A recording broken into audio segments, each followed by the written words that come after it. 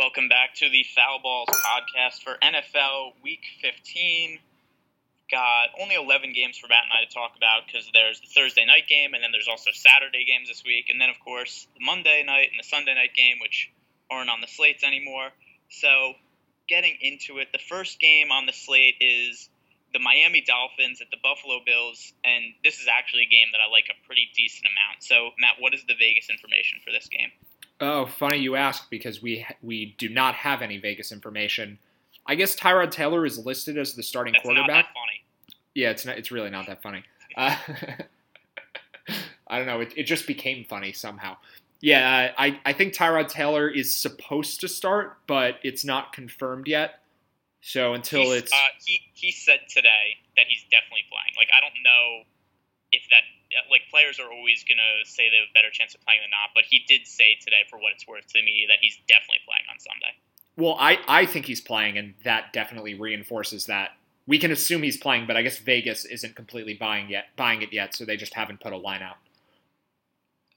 Yeah, I think at 5,400, that's really cheap for Tyrod Taylor. The other thing also is obviously he's able to run for stats, so that helps him to be able to accumulate fantasy stats. His last few games, actually, he's had at least 25 rushing yards 5 games in a row, so it's a good boost to his fantasy production. Obviously, also a really good matchup against the Dolphins. He's at home. The Dolphins' defense by DVOA is, my page is loading again, and I have to scroll all the way down to the bottom, 25th. They're 25th, 26th against the pass, 14th against the run. So good spot for Tyrod Taylor. I probably wouldn't use LaShawn McCoy in this matchup just because Miami's better against the run. As for Buffalo's receivers, Calvin Benjamin is currently listed as questionable. I think that he would make some sense in a stack with Tyrod Taylor if he plays, but I'm also fine with using Tyrod Taylor just naked. And then from the Dolphins, I think Kenyon Drake is just a really good running back. At 5,800, he's going to be one of the players I have the most exposure to this week, and I think he's a really good play against a bad Buffalo Bills run defense that's also been worse in recent weeks since getting rid of Marcell Dareus. Yeah, the Marcell Dareus factor has such massive implications for both the Bills, who he was traded from, and the Jaguars, who he was traded to. I think the Bills were in the top half of the league in run defense before they got rid of him. Now they're at 24th. So it's a really good matchup for Drake. But the Bills' pass defense has been decent. So I don't really have much interest in Jay Cutler and the Dolphins' passing game. And I think the Dolphins' receivers have actually gotten a bit more expensive. Jarvis Landry's at 6,100. That's about what he's been. But Kenny Stills is all the way up to 5,000. Devontae Parker could be worth a flyer at 4,200. But it really seems like his role has been really diminished. So I don't know. He's very talented, but he hasn't been that much of a focal point of their offense. So I guess Landry's usable, but that's about it. So the players for this game that I like, yeah, it's Drake, and then I think Tyrod Taylor is usable. I don't like LaShawn McCoy either. I think there are better running backs to pay up for, and the Dolphins are better against the run, like you said. So Taylor and Drake make the most sense, but I also think you could use the Bills' defense because the Dolphins' offense isn't very good either. It's just kind of hard if you're using Kenyon Drake, and then you also want to use the Bills' defense, because Cutler can be turnover prone and might be a little bit overvalued after he just beat the Patriots. I think it could be a good spot for Buffalo's D, but obviously you're not going to use them with Drake. I definitely lean towards the Drake side of things, but I could see myself using the Bills in lineups where I don't have him. Yeah, I just think 3,300 is a bit too expensive for them. Like, if they were somewhere in the mid-2000s, I think I'd be more inclined to use them. But as much as I like Drake, and then the price of the Bills' defense, I'm not going to use them at all, and Drake will be in a lot of my lineups this weekend. It's hard to say the exact number at this point in time, and we don't know what kind of value is going to be up, but as of now, I think Drake's an awesome play. Next game on the slate, Green Bay Packers at the Carolina Panthers. Aaron Rodgers is expected to play this week. I don't know necessarily that it's been 100% confirmed that he's playing. I think just right now, they said he's going to be active and he's expected to play, so I'd say it's like 95% that Rodgers plays. So, big upgrade, obviously, to the Packers. Just everything. Their passing game, the run game. So, what is there a line for this game, Matt? I remember, yeah, there is one you said, right? Yeah, there is a line. It's moved around a lot. It's probably off the board if you actually wanted to go and bet it, but we do have the information at hand, even if it's not available at a Vegas sportsbook. So the line opened Panthers -2. It moved all the way to -6, and that was when it looked like Aaron Rodgers wasn't going to play. And then we had an update a few days ago that made it sound like he probably will play. So the line has gone back down from 6 all the way to 2.5 or 3, somewhere in between. I think it would drop further if Rodgers plays, and the total has gone up from 44.5 to 47. This kind of looks like a middle line where there's a 70 or 80% chance that Rodgers is playing, and I think we can kind of trust Vegas here that is roughly the probability that Rodgers is playing. The Packers might just decide that there's no need to use him because their playoff hopes are kind of a long shot at this point. They're still mathematically in the race, but it's not that likely that they make it. So maybe they do just decide to hold Rodgers out. If he's playing, though, I think the Packers are in a really good spot this week, and the receivers are cheaper. Well, they haven't been priced up to be playing with Rodgers. They were priced as though they're going to be playing with Brett Hundley. So that makes all of the receivers a good value play. I don't really know if I like Rodgers himself. I think he works for game stacks and he works for quarterback-wide receiver correlation. So maybe there's a little bit of value in his price tag, but I don't think there's a ton. Yeah, so here's the guy who I like the most from the Packers offense. It's Jordy Nelson at 6,300. He has been the Packers' second receiver for a little while now. Devontae Adams is their number one. But Nelson was the number one receiver when Rodgers was the quarterback. So Nelson at 6,300 I just think is too cheap, especially because we know that Rodgers likes to throw to him in the red zone a lot. So I think there's a lot of touchdown upside for Jordy Nelson at 6,300. Nelson has not scored a touchdown since week 5, and that was right around when Rodgers got hurt. Nelson had 6 touchdowns the first 5 games of the season and has not scored since then.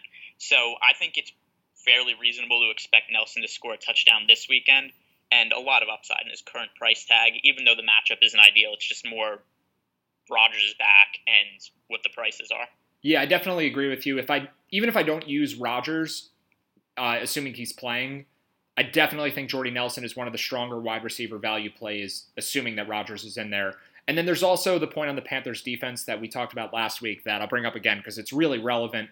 The Panthers are second in DVOA against tight ends, but they're actually only an average defense against both number 1 and number 2 wide receivers. So they're good at interior defense. They shut down tight ends. I think they're also pretty good at defending running backs out of the backfield, but their cornerbacks have not been very good this year. So they are definitely beatable through the air, and if you need evidence of that, I think the Jets actually had a ton of passing yards against them 2 weeks ago. The Vikings did pretty well against them the most recent week, and there's been a couple other games where the Panthers' pass defense has struggled. So it's not a negative matchup at all. I guess it's probably a neutral one for the Packers receivers, and Jordy Nelson especially, underpriced in a neutral matchup, that's a pretty awesome play. Yeah, and then also the prices on Thielen, Diggs, and Keenum last week combined are roughly the same price of what you could get Nelson, Adams, and Rodgers for this week, who I would consider to be a more talented trio than the other 3. So next game for us to talk about, Baltimore Ravens at the Cleveland Browns. I'll be interested to see if people go back to Josh Gordon this week. He had a decent fantasy game last week. He was one of the highest owned players on the slate. But in reality, he had 3 catches for 68 yards. He just scored a touchdown one of those catches. It really wasn't a great game, and he's a much tougher matchup this week. So I'm kind of curious, are people going to go back to him at the increased price tag? People do really seem to like Josh Gordon. What is the over-under and the spread for this game, Matt? Well, hold on. This is going to be pretty bad for continuity, but I do want to go back to the Packers game for a second because if you're using the Packers, I think there also is some intrigue with the Panther side of the game. Do you have interest in Cam Newton and Christian McCaffrey? Because I think they're both a little bit underpriced, and I think they would work in a full game stack. And then I guess we can go back to Ravens-Browns if there's not much to talk about there. McCaffrey, not really. Let me just look at his games real quick. The ceiling isn't high enough on McCaffrey. If you look at his games, 8, 16, 11, 20, 20, 10, 11. He just doesn't do enough for me to use him. I don't think that the ceiling's high enough and the floor is pretty low also. Yeah, and I also think there are other running backs priced right around him that are better values. So, yeah, I just wanted to make sure that we mentioned that for people who are confused why we only talked about the Packers side of the game. But moving on to the Ravens, I'm just pulling up the Vegas information here. So the Ravens opened as 9-point favorites. The line is actually down to 7 now. The Browns kind of just by default have to be undervalued at this point. They basically just don't cover any spreads. They haven't won a game yet this year. So the betting public you've done well if you've bet against the Browns this year in every game. I'll just say that. But I think you've done well if you've bet against the Browns every game for like 5 years. Yeah, the Browns, I think the stat was that they haven't been a profitable team to bet on in like 13 years or something. Like they've had a negative against the spread record some insane number of years in a row. And I think that makes intuitive sense because they never win. It's really just been rough for all people associated with the Browns. But I do sort of like them for DFS this week. The over-under for this game is 40, but the public isn't really biased towards the over. It actually looks like there could be some sharp money on the over. And the main reason for that is that Jimmy Smith is out for the Ravens. He tore his Achilles a couple weeks ago. So it's a big boost to Josh Gordon's fantasy potential. I think the issue then is just the ownership, because even though Gordon might be a little overpriced. And the quarterback. I think Kaiser, just by throwing to Gordon so often, could make him serviceable. And the Browns probably will be trailing based on game flow here. So the Browns could end up with a lot of pass attempts. So it's not like Gordon and Coleman won't get targets. It's just Kaiser is bound to be very inefficient. But it isn't as bad of a matchup as it looks on paper just looking at the Ravens' defensive numbers, because the loss of Jimmy Smith is a huge one. I think I would maybe use Corey Coleman but not Josh Gordon, just because the ownership will be so much higher on Gordon. And Coleman was actually the better receiver. He had more catches for about the same amount of yards and also had a touchdown last week. And he probably will go overlooked. So I don't think he's a bad play. I think you could use him with DeShone Kizer. Yeah, I mean, it is still, even without Jimmy Smith, I consider it a difficult matchup just because the Ravens are still number one in defensive DVOA, second against the pass, eighth against the run. I would be more inclined to use Coleman than Gordon just because I think at 4,400, that's a pretty decent price discrepancy. And as good as Gordon has been when he's been able to play, Corey Coleman's been pretty good also. So if you look at even target shares, Gordon 6 targets last week, Coleman also 6 targets. The week before, Coleman only 4 targets to Gordon's 11. But still, I don't think that the target share is going to be so much greater to Josh Gordon. And for the price, I'd rather roster Coleman. But I don't really like either of them a whole bunch, personally. Yeah, I definitely don't think I'll use Gordon, but I think I might use some Coleman. I'm not a huge fan of using the Browns in this spot, but I think they are usable. And then for the Ravens, I think Alex Collins could be the highest owned running back this week. I guess it kind of depends what Alvin Kamara and Mark Ingram are. But of the cheap running backs, I think it'll definitely be Alex Collins, who just had a massive game in Pittsburgh against the Steelers. And he's priced at $5,000, and he's going against a Browns defense that, I'm pretty sure I have it right this time, is good against the run and bad against the pass. But I think a lot of people...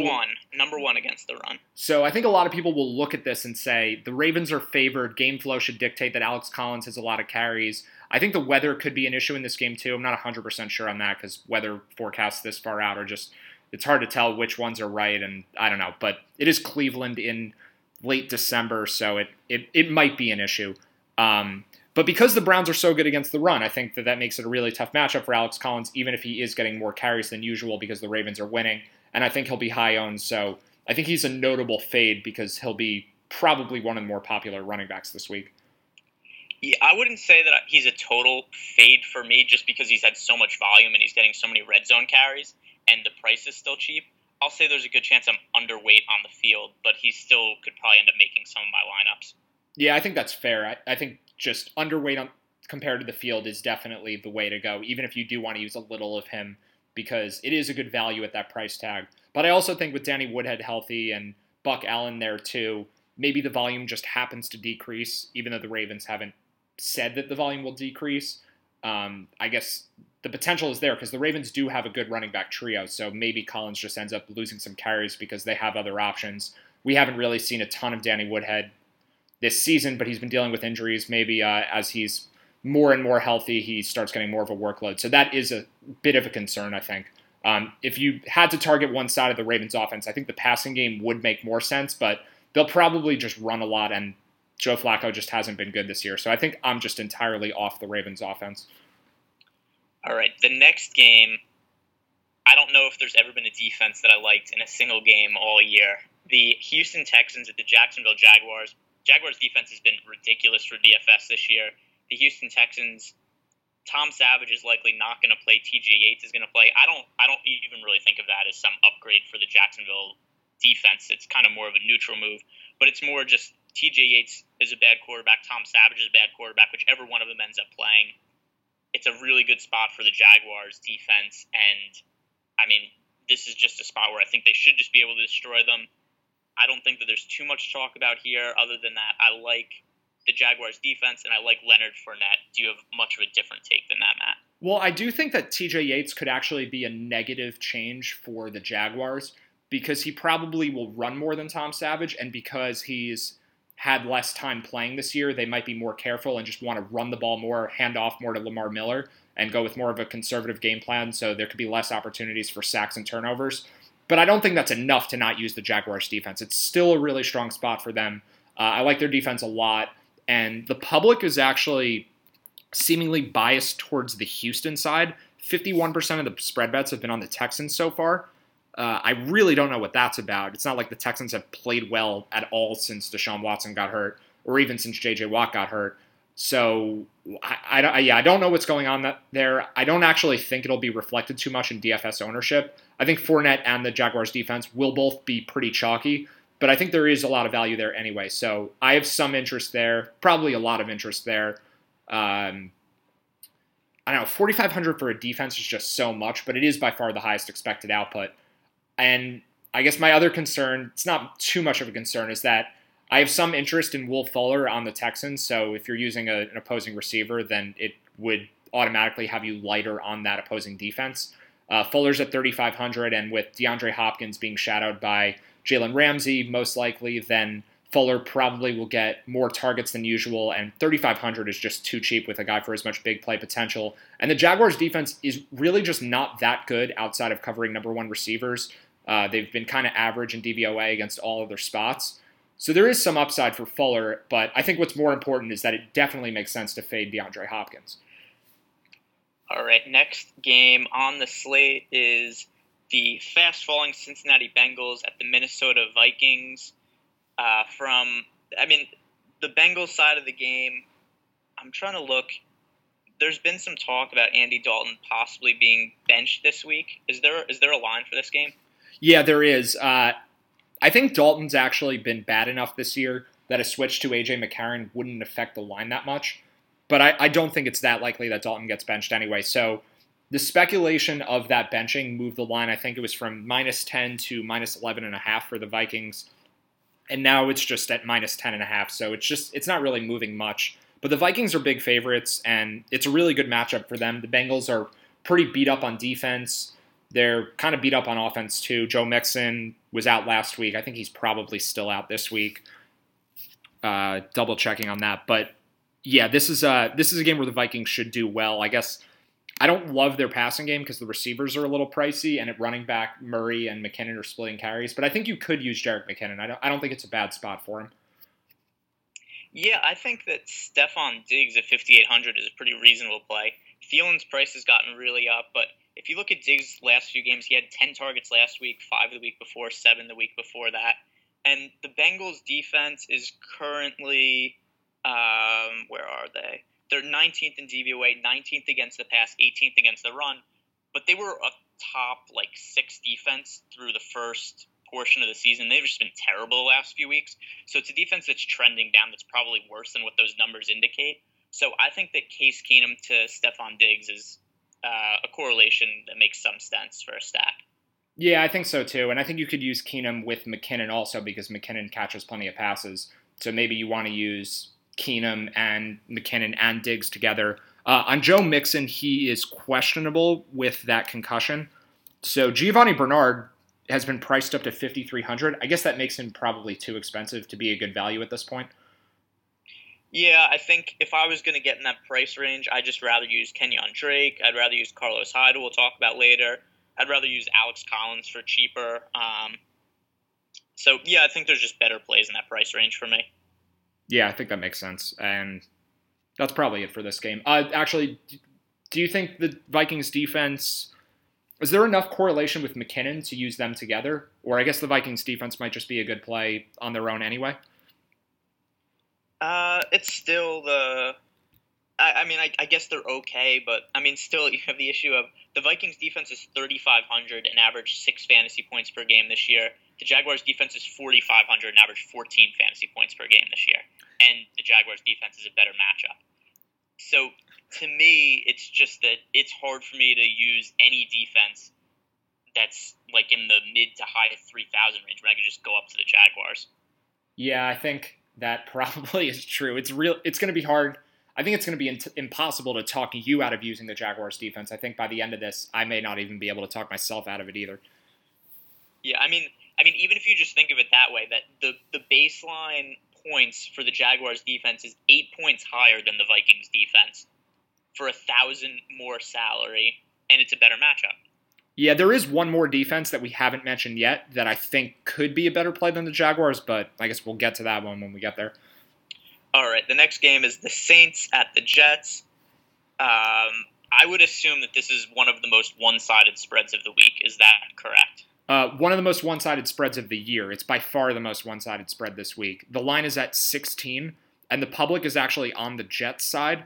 The line has moved from minus 15 to minus 16 for New Orleans. It's really hard to not want to roster Mark Ingram and Alvin Kamara in a game where the Saints almost definitely will have a late lead. And I think there's pretty good correlation with the running backs and New Orleans defense. I think that'll be pretty popular. But the issue is just that Kamara and Ingram have to split carries, and they're both really expensive now. So I just don't see how they can continue to have really good fantasy production. And it's not like they've both been good every single week. They've both been good most weeks. Kamara obviously wasn't good in the game where he got injured against Atlanta, but for two running backs on the same team to both be priced over 8,000, it still seems really insane. Yeah, I would say it's not impossible for them to have a good game, and I think that if Le'Veon Bell wasn't on the slate at home playing against the Patriots, then I would be more inclined to use Kamara Ingram, but personally I prefer Le'Veon Bell this week. Yeah, I definitely do too, and we talked about this before we started. I think we were both pretty strongly on the same page on the Le'Veon Bell front compared to the Saints running back, so I think that's a pretty easy decision for both of us, and Bell may even be lower owned than either of those Saints guys also. Yeah, it's definitely a good matchup for Ingram and Kamara. They're going to have game flow in their favor. I would use Kamara over Ingram if you wanted to choose one of them, but still it's Bell over both of them for me personally. The next game on the slate, the Philadelphia Eagles at the New York Giants. Obviously, the big news from this game is Carson Wentz on the injured reserve, out for the year with the torn ACL. So with that said, how much has that moved the line? Because I assume that the Giants are still not expected to win this game. It actually hasn't really moved the line much. But I think, well, here's how I feel about it. The Eagles opened at -8, and I think if Wentz were playing, the line would have gone up. So maybe we could have expected the line to rise from -8 to -9 or -10 if Wentz was playing because of public bias on the Eagles, public bias very strongly against the Giants. And I don't know if we even have to call it bias. It's probably justified. But the line has actually moved from -8 to only -7. So while that's only a 1-point drop, I think it's actually a 3 or 4 point drop relative to, or I guess a 2 or 3 point drop relative to where it would have been if Wentz were the quarterback. So Vegas is probably placing about a 2 or 3 point difference between Wentz and Foles. It's not a lot, and I definitely don't think it means the Giants are going to win this game. The Giants might be a little bit undervalued by the betting public, but the Eagles' defense is still a really strong play this week. I mean, Eli Manning is very turnover prone. He's just kind of bad. Playing in windy MetLife Stadium in the winter is not a good recipe for success when you throw wobbly non-spirals like Eli Manning does. I don't know how much weight we're putting on that, but it's always a good matchup for a defense to go against the Giants this season, and the Eagles' defense has been really good. So I think you could argue that it's a better defensive play than Jacksonville. Yeah, I still prefer Jacksonville. But one thing that I do think makes some sense is Jay Ajayi got 15 carries last week, which is the most carries that he's had since coming to the Eagles. So when we consider that Nick Foles is starting instead of Carson Wentz, the Eagles will probably be more inclined to run the ball. They're likely to be leading the game against the Giants. I think that this sets up as a pretty good spot for Jay Ajayi, who might be somebody who kind of goes under the radar, and it's a good matchup, obviously, for him also against the Giants. Yeah, I think so too. If you're going to play the Eagles defense, which I definitely will at least a little bit, I don't think I'm as high as you on the Jaguars. I do like them, and they might be my favorite defense, but I think some Eagles exposure makes sense, and I think it also makes sense if you're using Jay Ajayi. There's clear correlation there. So I think both those plays are good independently, and they're even more sensible if you're combining them. All right, the next game, we have Arizona at Washington. Something that is not going to move the spread for this game, but it looks like Adrian Peterson is likely going to miss the rest of the season. Yeah, that's not going to affect the point spread. Yes. And with there being not a lot of market for his services, I think that it's very likely that this is the end of Adrian Peterson's NFL career. So with that said, who's favored to win this game? The Redskins were -6. The line's actually moved against them to -4.5. So maybe Adrian Peterson not playing actually helps the Cardinals. Maybe they're better off without him. I think the real issue though is that the Redskins offense just hasn't been very good since Jordan Reed and Chris Thompson have been hurt. And the over/under for this game moving from 44 down to 43 kind of reflects that also. This is a pretty uninteresting game overall, I think. I don't think there's a lot of expected output for either team's offense, but I don't know. Maybe there's some cheaper guys that are worth using. What do you think here? I think with Adrian Peterson out, I think Kerwin Williams makes a little bit of sense. He's priced all the way down to 4,000. He had 16 carries 2 weeks ago, 20 carries last week. So I think at 4,000, I wouldn't say that he's like a terrific play, but I think there's value in a price tag for any running back that's getting that much volume in a decent matchup. Yeah, I think that's fair. And it's not an easy matchup, but it's not really a difficult one either. The Redskins are 12th in defensive DVOA, but they're 20th against the run. It's kind of just a whatever matchup. I think you could use Kerwin Williams, but actually, having said that, what I was talking about on the Redskins offense, I think you could use Kerwin Williams with the Cardinals defense. I think there is some value there at 2,900, but that is assuming that you want to go elsewhere after the Jaguars defense. But if the Jaguars defense and maybe even the Eagles defense didn't exist this week, then I think the Cardinals defense could be one of the better plays. Well, the defenses do exist this week. I don't if there's an earthquake where the stadiums collapse, or if just the teams disappear, if both games get canceled.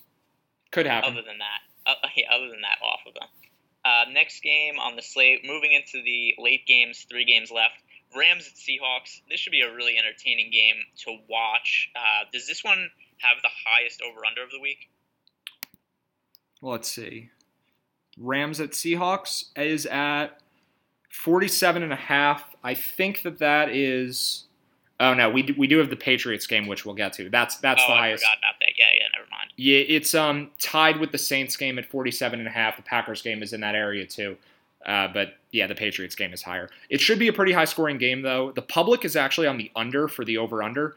65% of the spread bets, or the total bets, are on the under, but 88% of the total dollars are on the over. So it's a pretty strong indicator that there's sharp money on the over. I don't really know if you can do much with that, though. The Seahawks, Russell Wilson's in play. It's not the easiest matchup, but their targets have been spread around a lot. So maybe Wilson by himself makes sense, but the Rams are 3rd in pass defense DVOA. So I think really where you'd have to go here is Mike Davis at running back. And then for the Rams, I think their passing offense is in play, but they're just a little more expensive than some of the other teams that I think are good values. So it's kind of unfortunate that there is some bias against using passing offenses here, but I don't think there's a ton of value in using the passing games. I think it really just is Mike Davis. And Todd Gurley probably should do well, but I think he's overpriced and will be way overowned also. What do you think of Robert Woods? Because I think he's a decent play. Woods is at 5,700. Remember, Woods was playing ridiculously well before he got injured, and he's playing this week. Woods' last 3 games before the injury, 23 fantasy points, 40 fantasy points, 16 fantasy points. His price has gone from 6,000 down to 5,700. He was the Rams' most expensive receiver. Now Cooper Kupp is the most expensive, with Woods being the second. I think Woods at 5,700 is a pretty decent play. Yeah, I think that's a pretty good play too. I'm with you there. And I'm just kind of scanning for possible ways to stack the game, actually, because if you do want to go that route, the Goff to Robert Woods connection is sort of a cheap one. And then if you want to put any Seahawks players in there for correlation, I kind of hate to say it because I recommended him so strongly last week and he literally didn't have a catch. But Jimmy Graham costs $4,900. That's a really cheap price for him. I think it is probably a good strategy to go with a mini stack of Goff and Robert Woods and Jimmy Graham, or I guess you could even go with Wilson with Graham and then Woods from the other side. Yeah, and then maybe even Paul Richardson at 4,600. Tyler Lockett's at 4,100. He always has big play upside, although the targets haven't been there for him recently after he went 8-8-7 the next few games, 2-5, 1-2-5. Paul Richardson's targets last few games, 7-4, 7-8. So I think that's pretty good target volume for 4,600. So if you want to stack the game, I don't mind throwing him in either. I'm just going to look at Jimmy Graham real quick. Who's getting more targets between the two of them? Well, Jimmy Graham did not have a lot of targets last week, and the reason for that is because Russell Wilson threw 3 70-yard touchdown passes, so the Seahawks just had really short drives. It's kind of the same thing that happened to Kareem Hunt against the Jets, where because Tyreek Hill was scoring so quickly, and Travis Kelce scored quickly a couple times, it just kind of took away all the possible production from everyone else. The Seahawks didn't have a lot of time with the ball. So Jimmy Graham only ended that game with 2 targets. But it is a little concerning that he only had 4 targets the week before and 6 the week before that. It's been a couple weeks since he had a really big target game. He had 11 4 weeks ago. So his targets have been trending downward. I guess that is a concern. Maybe there's a good reason why his price is so low. Yeah, I think if you're rostering Jimmy Graham, you're looking for the touchdown because he has 9 scores this year. So he's pretty touchdown dependent, but I think if you're looking for a high-scoring game, maybe that makes sense because he does get a lot of targets in the red zone when they get there. That's one of the other reasons. Not only did Russell Wilson have the long touchdown passes, but most of Jimmy Graham's targets should have come in the red zone. So right, I think the Seahawks touchdown passes. There's not the opportunity to get in the red zone and throw the ball to Jimmy Graham. Yeah, I think the Seahawks might have actually run 0 plays in the Jaguars' red zone last week. Either 0 or very few. I don't remember exactly, but yeah, that does not bode well for Jimmy Graham. There's probably some value there just because I think everyone will overlook him now after that complete dud, and he's had a couple duds in a row now. Yep, and I'm just also looking. There really aren't a lot of great tight end plays this week, so maybe that makes Jimmy Graham a little bit more in play. Zach Ertz is expected back for the Eagles, so. Well, the Giants, yeah, we didn't mention him, but yeah, I'm just kind of trying to figure out like what tight ends because we haven't really talked about much of them this week. Gronkowski's in the next game, the Patriots-Steelers game. So, what is the total for this game? Because that is the highest one you'd said before. Yep, the total for this game is 53. That's where it opened. It's just kind of holding steady. The Patriots are 3-point favorites. It doesn't really look like that line's inflated, actually. I think it's a fair line. The public is really split. I think there's public sentiment towards the Patriots and the Steelers, and there's no real bias at all. So the Patriots do have a bit of an advantage here, but I think we'll be looking more towards the Steelers side of the game from a fantasy perspective because they have a much more concentrated way their targets are spread around. Yeah, I think from the Patriots passing game, I think Chris Hogan makes a little bit of sense. Hogan is priced at $5,500 now. He made his last game was his first game back from a shoulder injury, 5 targets against the Dolphins. It was just an uncharacteristically bad Patriots game. I think most people would call it a trap game. It's kind of been something that's been disproven, except it is still a spot where the Patriots, for whatever reason, historically have not played well in Miami. They are playing in New England the next week, so maybe it was a spot where they were looking ahead a little bit with a short week playing on Monday night and then the next Sunday night game against the Pittsburgh Steelers. But Chris Hogan, before he got hurt, was priced at $7,000. So to see him down at $5,500 now in a game that's expected of so many points, I think that's a pretty decent situation for him. Rob Gronkowski, I think, makes sense to pay up at tight end all the way at $7,100. And then from the Steelers side of the game, I think it's really tough to say who's the better play between Antonio Brown and Le'Veon Bell. I'm leaning towards Antonio Brown right now, just because I think that there's more running back plays that I like in the 5,000 range than there are wide receiver plays. So I just think it makes more sense to pay up at wide receiver for Antonio Brown. And Matt and I were talking before about how good Le'Veon Bell's been recently. Antonio Brown's been even better than Le'Veon Bell. So the last 4 games for Antonio Brown, 45 fantasy points, 44 fantasy points, 27 fantasy points, and 35 fantasy points. So who do you prefer between Bell and Brown, Matt? I think I prefer Bell. And there could be some weather issues. We looked this up before we started. There's probably going to be some light rain. It's not really a factor, but it could potentially become a factor if the rain ends up being heavier than anticipated. But even a little bit, I think, is at the very least just a tiny bit of a downgrade to the passing game, and maybe it causes the Steelers to run the ball a bit more. So maybe that swings the pendulum a little bit more towards Bell's side. It's really hard to say, though. I think I'll definitely roster both. I think they're both too expensive, though, to use Roethlisberger and then use both of them and then just stack the Steelers' offense. It's by far the most expensive offense if you want to stack a quarterback and then the two go-to pass catchers. So I don't think I'll go that route, but yeah, it's definitely worth having both of them because this should be a really high-scoring game. The Patriots' defense is really bad, and I mean, I guess it's a game that matters to the Steelers more, so they're going to be less inclined to give any snaps to backups. I'm not sure how much of a factor that is because Bell and Brown play almost every down anyway. It's just a really good spot for them in general is the bottom line, and I think you certainly can use both of them. I'll probably just be alternating which one I like more based on the lineup construction that I have around them. Yeah, well, they're playing for the number 1 seed in the AFC, so it is a pretty important game for both teams, especially for the Steelers side because Ben Roethlisberger has been so much worse historically on the road than he has been at home. So I think that both teams are probably going to, really be going heavy with all of their starters for the entire game. And I don't think there's going to be a situation where a team's looking to run the ball out late in the game. I think that both these teams are going to be trying to score and put as many points on the board as possible. So a definite shootout spot. Maybe somebody else who makes some sense is Juju Smith-Schuster, who's coming back from suspension. Is only 5,400. So I think that he's a reasonable salary save option at wide receiver. He's had a 35 fantasy point game and a 21 fantasy point game so far this year. So anybody else who you think that's a decent play? No, I do agree with you on the Patriots side, though. I didn't mention them. I think Chris Hogan does make some sense.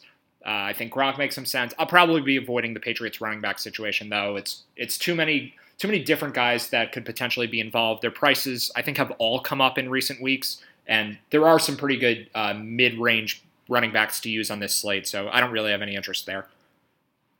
All right, last game on the slate, the Tennessee Titans at the San Francisco 49ers. So once again, we have an ideal matchup for Marcus Mariota. Is he going to suck again this week, Matt? That's a good way to put it. I think that he might, but I think that It's a lot of conviction. Oh, man. I don't have any conviction. I think that's the most important point I want to get across. But I do think you could stack this game easily, not because Mariota's cheap. He's at 5,900, which is just sort of a fair price, I think. But his receivers are really cheap. So if Mariota does well, I think you could have that positive correlation with some underpriced receivers. I think those receivers kind of make sense to play independently of Mariota in other stacks just as plug-in plays. So Corey Davis is at 4,100, Rashard Matthews is at 5,300, and then Delaney Walker, I think, is one of the better tight end plays at 5,200. So I have interest there. And then the Niners, Jimmy Garoppolo is priced at, I just had it up and lost it. Okay, 6,300, and Marquise Goodwin is at 6,000. I think that actually is too expensive for the Niners. So that might have me off a game stack a little bit, but I also think that'll have everyone else off stacking this game because it's two bad teams, and it looks like the Niners might be overpriced. So if you go with the Titans guys, it does save some salary where you could use Niners guys too. I don't think I'll do a ton of this, but I think it is one of the more stackable games on the slate. Yeah, so from the Titans side, the targets just haven't been there for Corey Davis recently. 6 targets, 4 targets, 4 targets over the last 3 weeks. For Rashard Matthews, 5 targets, 6 targets, 7 the last few games. Delaney Walker has been the guy getting the most targets, 9, 5, 5, 9, 9 over the last few weeks. So Delaney Walker, 5,200, I think makes for a really strong tight end play.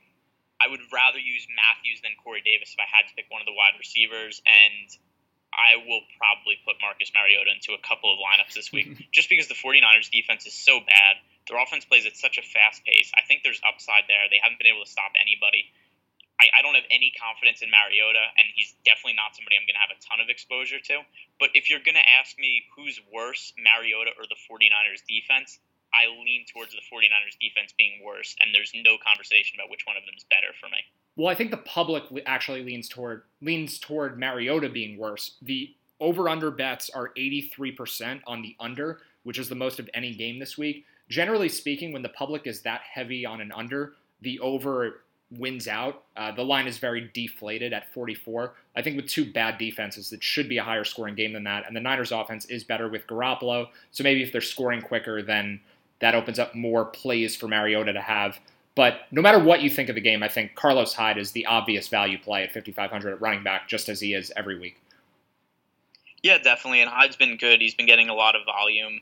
And then the other point, too, with the 49ers defense, 28th in DVOA, 29th against the pass. And then what that doesn't take into consideration is that they played a really fast pace. So there's more plays in the game. So that means more fantasy production. Let me look at one final thought on this game, and this is actually the last game for the slate, is just let's look at how bad Marcus Mariota's been before we sign off here. So Mariota, the last few games, 5 fantasy points, sweet, 18 fantasy points, and 9 fantasy points. And in some good matchups, too. Indianapolis, Houston, Arizona, not quite as good. But those other 2 matchups to have 9 fantasy points against the Colts, that's a pretty shitty outcome. So that is going to finish today's podcast. You can follow me on Twitter at GErenbergDFS. Matt's Twitter handle is @PreachingSense. We'll be back with a basketball podcast tomorrow.